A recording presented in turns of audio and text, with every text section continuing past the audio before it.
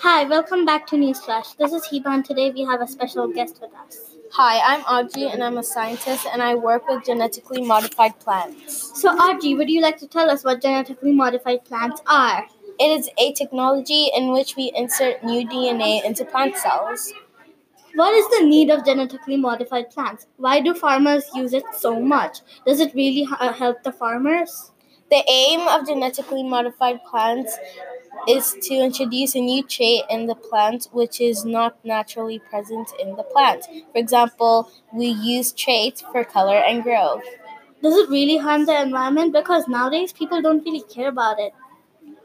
Not really. It doesn't cause any environmental issues, but the overuse of herbicides on farming practices harms the environment. I don't know that. So, Audrey, how can we stop that? Do you have any ideas or that you want to share with us?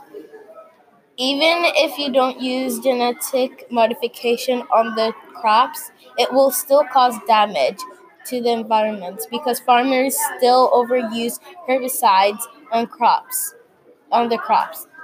It doesn't matter if the plant is genetically modified or not. Can it cause any side effects on humans? Because I've heard that many people don't like because of the health issues. No, scientists have done a survey about it, and over 1,000 people from 10 countries have agreed with genetically modified food. But some people also want to ban it. What are your thoughts about genetically modified food, Audrey? Because I think it's really good for us now. I agree, it's really good and helpful for the farmers. Thanks for sharing the information about genetically modified plants. I learned a lot, and I guess the audience did as well. Thank you for inviting me. I had a great time here. Bye. Bye. Have a good day. You too. We're done for today. See you soon on Newsflash.